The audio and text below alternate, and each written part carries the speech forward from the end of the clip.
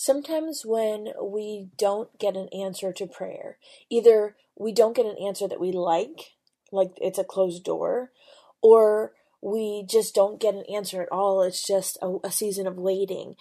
Those situations can sometimes become barriers in our prayer life because we think somehow it's tied to maybe the way we prayed or our lack of faith. That is not the case at all. Sometimes God in his sovereignty and in his grace will allow us to see the answers to prayer, and sometimes we won't. And sometimes it won't even be this side of heaven. So we're going to talk about that and more on today's episode. I hope you stay tuned. Hey friends, welcome to the Hearing Jesus podcast. Do you sometimes doubt if you're truly hearing God's voice or if it's really your own? And how do you know the difference? Do you ever struggle to feel confident in your relationship with God and what he says in his word? Do you sometimes feel stagnant or like maybe you hit a wall in your spiritual life? Hey, I'm your host, Rachel Grohl, missionary, author, pastor, and life coach, and I have been there. I too was doubting God's voice in my own life. I felt insecure about my relationship with him, and I wanted to be obedient to what God was calling me to do, but I wasn't quite sure how to figure out what that was. I felt like I was wasting time trying to figure it out, and I just wanted a way to understand his will for my life. The answer for me was found in the pages of the scriptures, as I learned how to understand what they were actually saying. If you're ready to grow in your faith and to step confidently into the calling God has for you, then join me as we dig deep into God's Word so that you can learn to live out your faith in your everyday life. Hey friends, before we get into today's episode, I have a quick word. I know you've been frustrated with being confident in how to tell the difference between hearing from God and wondering if it's your own voice. Listen, I know. I've been there myself. That's why I wrote the Bible study, She Hears, Learning to Listen to Jesus. This is a 6-week study that takes you through the book of John, looking at 6 women in the life of Jesus. It also teaches the color method of Bible study, which helps you to learn how to really understand the scriptures. I include lots of cultural and historical information, and it really makes these familiar passages of scripture just come alive. This is a great study to do on your own, to do with some girlfriends, or even some teenage girls, and it will help you really gain the confidence in how to hear from the Lord and set you up with some tools that will stay with you long after the study is over. You can find that on my resources page at shehears.org, and for a limited time, I'm offering all of my podcast listeners a special discount of 20% off. You can use the discount code Hearing Jesus, that's one word, all caps, to get your discount. There are also some free videos and a leader's guide for you to get started.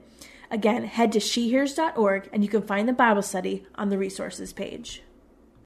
Hey friends, welcome back to the Hearing Jesus podcast. I'm your host, Rachel Grohl, and today we are continuing our conversation around prayer. And one thing that I want to make clear is that it's not just this laundry list of things that we're asking from God. While there's always an opportunity to share your need with God, I think it needs to come more from a place of, okay, God, you know my need. I trust you with it. I'm asking you to help meet this need in whatever way you see fit. I think that's a little bit different than just this list of things that we're asking God for. The second misconception, and I want to spend a little bit of time here today, is that it's hard. And I would hear this all the time, especially in public when we were, with lots of other people and somebody needed to pray. I would always just get this default, I can't pray, you do it. I don't pray like you. And even with the kids, one of the things that I've really been intentional about is helping them to learn how to pray. And sometimes that means I pray and they repeat after me, even from a very young, 2-3 years old. I would start getting them in the habit of praying and helping them to realize that prayer is not hard. If you can talk, you can pray. If you can breathe, you can pray. If you can think, you can pray. Now, is it difficult to come to God with some things? Sure. But the reality is he already knows what's in your heart and mind. So it's not like it's a surprise to him. It might be hard for us to admit some things in prayer. It might be hard for us, we might carry some shame around some sin that we're trying to resolve, for sure. But that act of prayer is not hard.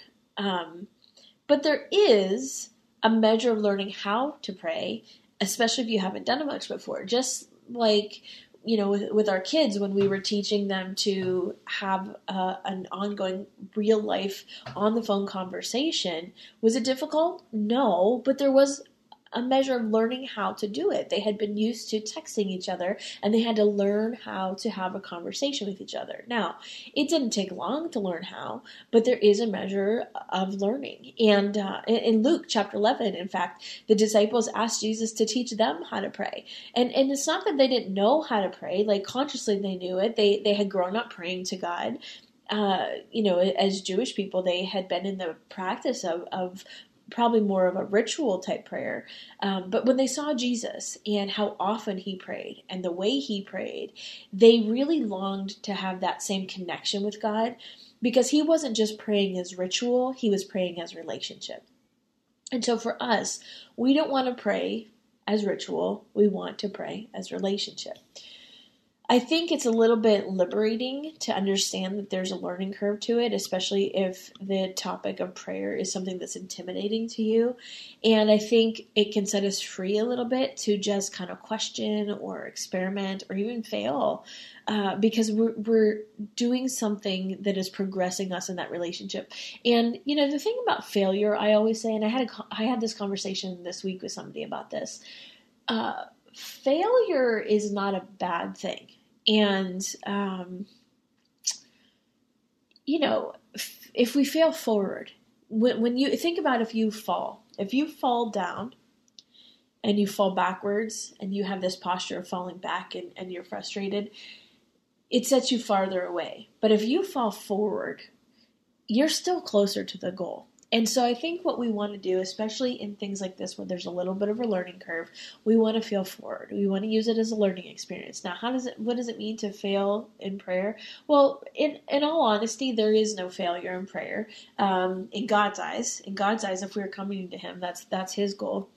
I think the failure comes in when we as humans internalize maybe some shame around just our own thoughts around prayer and what it should sound like versus what it does sound like. And I think in this space, a lot of times that happens when somebody's learning how to pray out loud in front of others for the first time.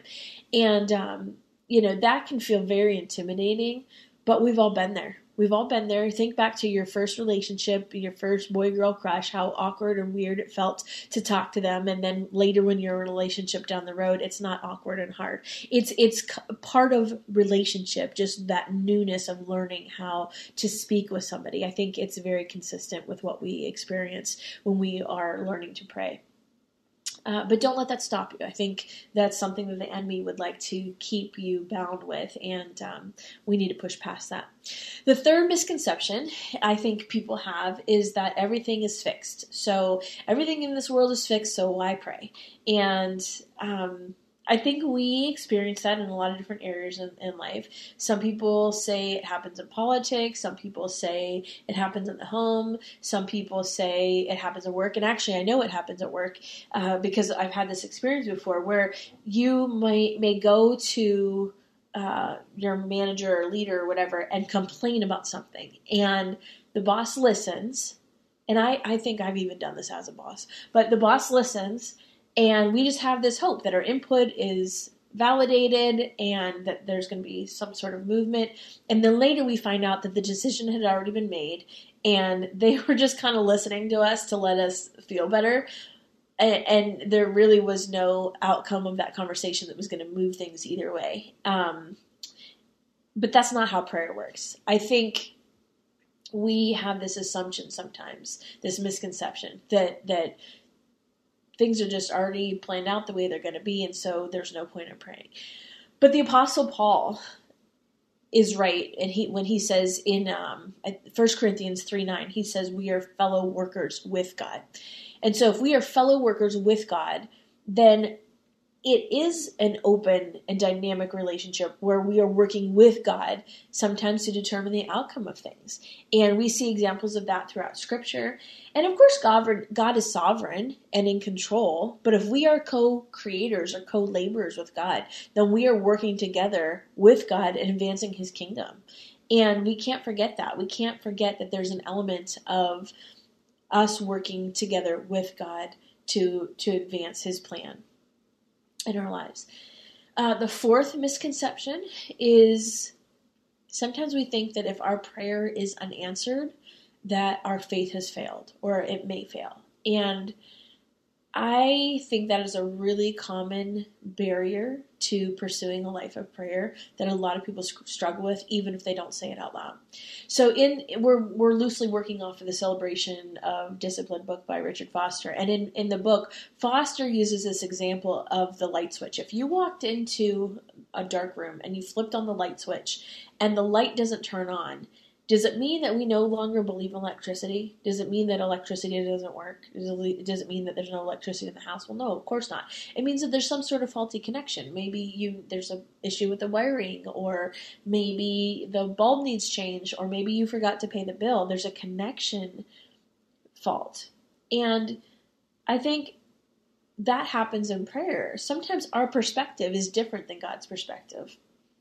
Sometimes we may be praying with an expectation of something that we see from our human perspective, and the lack of an answer, or an answer that we want, is not necessarily a faulty connection in terms of God being present or being there. It might be a faulty connection in the sense of we are not in tune with what God is doing. And he doesn't have to share that with us. Sometimes he does, in his grace he does, but sometimes he doesn't. My prayer for you today is in those moments where it feels like he's not answering prayer, or he hasn't revealed the answer to the prayer. I know what that's like on both sides. I remember oftentimes, like in the example of the whole prayer over provision pre-pandemic, God in his grace revealed the answer as far as the why. Why are you having me pray this way? Or what are the things that you're doing behind the scenes? Sometimes that happens. Or sometimes you're praying for healing for somebody and you see them healed. Sometimes that happens. Sometimes it does not happen this side of heaven. And that's the place, I think, that is so hard, that becomes a barrier for us. Because if we see this example of sometimes God answering prayer the way we want it, and then sometimes God not answering prayer the way we want it, in our human capacity, in our human minds, we have this temptation to think that that is somehow related to me and how I prayed or what I did or my faith around the situation. God is not moved by our ability or our humanness in the situation. God is God, and God is going to do what he's going to do. Does he use us to do it? Absolutely. Does he involve us in the process through prayer? Absolutely. But that's more about us learning about him than it is about our ability or inability in a situation. Because if we were to take the credit, okay, I'm a person of prayer and I prayed for this person and they were healed. If we were to take the credit for that, that is a very dangerous place. But the same is true. If we were to pray for somebody to be healed and they weren't healed, and we were to take the fault for that, that is also a dangerous place. And so really the posture has to be one of submission, of understanding God is God and I am not. And if he allows me to understand what he's doing, that's amazing. And if he doesn't, that's okay too. So that's my prayer as we finish up day 2 in this series. And I pray that you'll come back tomorrow, because there's some really good things that we're going to get into over the next couple days. Father God, I pray for my friends that are listening right now that may be in this place of not getting the answer to prayer that they were hoping for or they're praying for. Sometimes it's a not yet. And sometimes it's a no. And sometimes it's just a matter of we're not going to see it this side of heaven. God, I pray for my friends that you would give them peace right now in those situations, that you would help them to realize that you are sovereign, that no matter what you decide, you are sovereign. And even if we don't understand you and what you're doing, it's okay. Because in our human minds, in our human capacity, we cannot fully understand the sovereignty of God. Help us to be okay with trusting you. God, I pray that as we continue to learn about this dialogue and prayer, that you would continue to help us to grow in this area of trusting you, because we know that you are trustworthy. God, I pray a blessing over my friends today, and I pray that you would be with them throughout their day. In Jesus' name, amen. See you tomorrow, guys.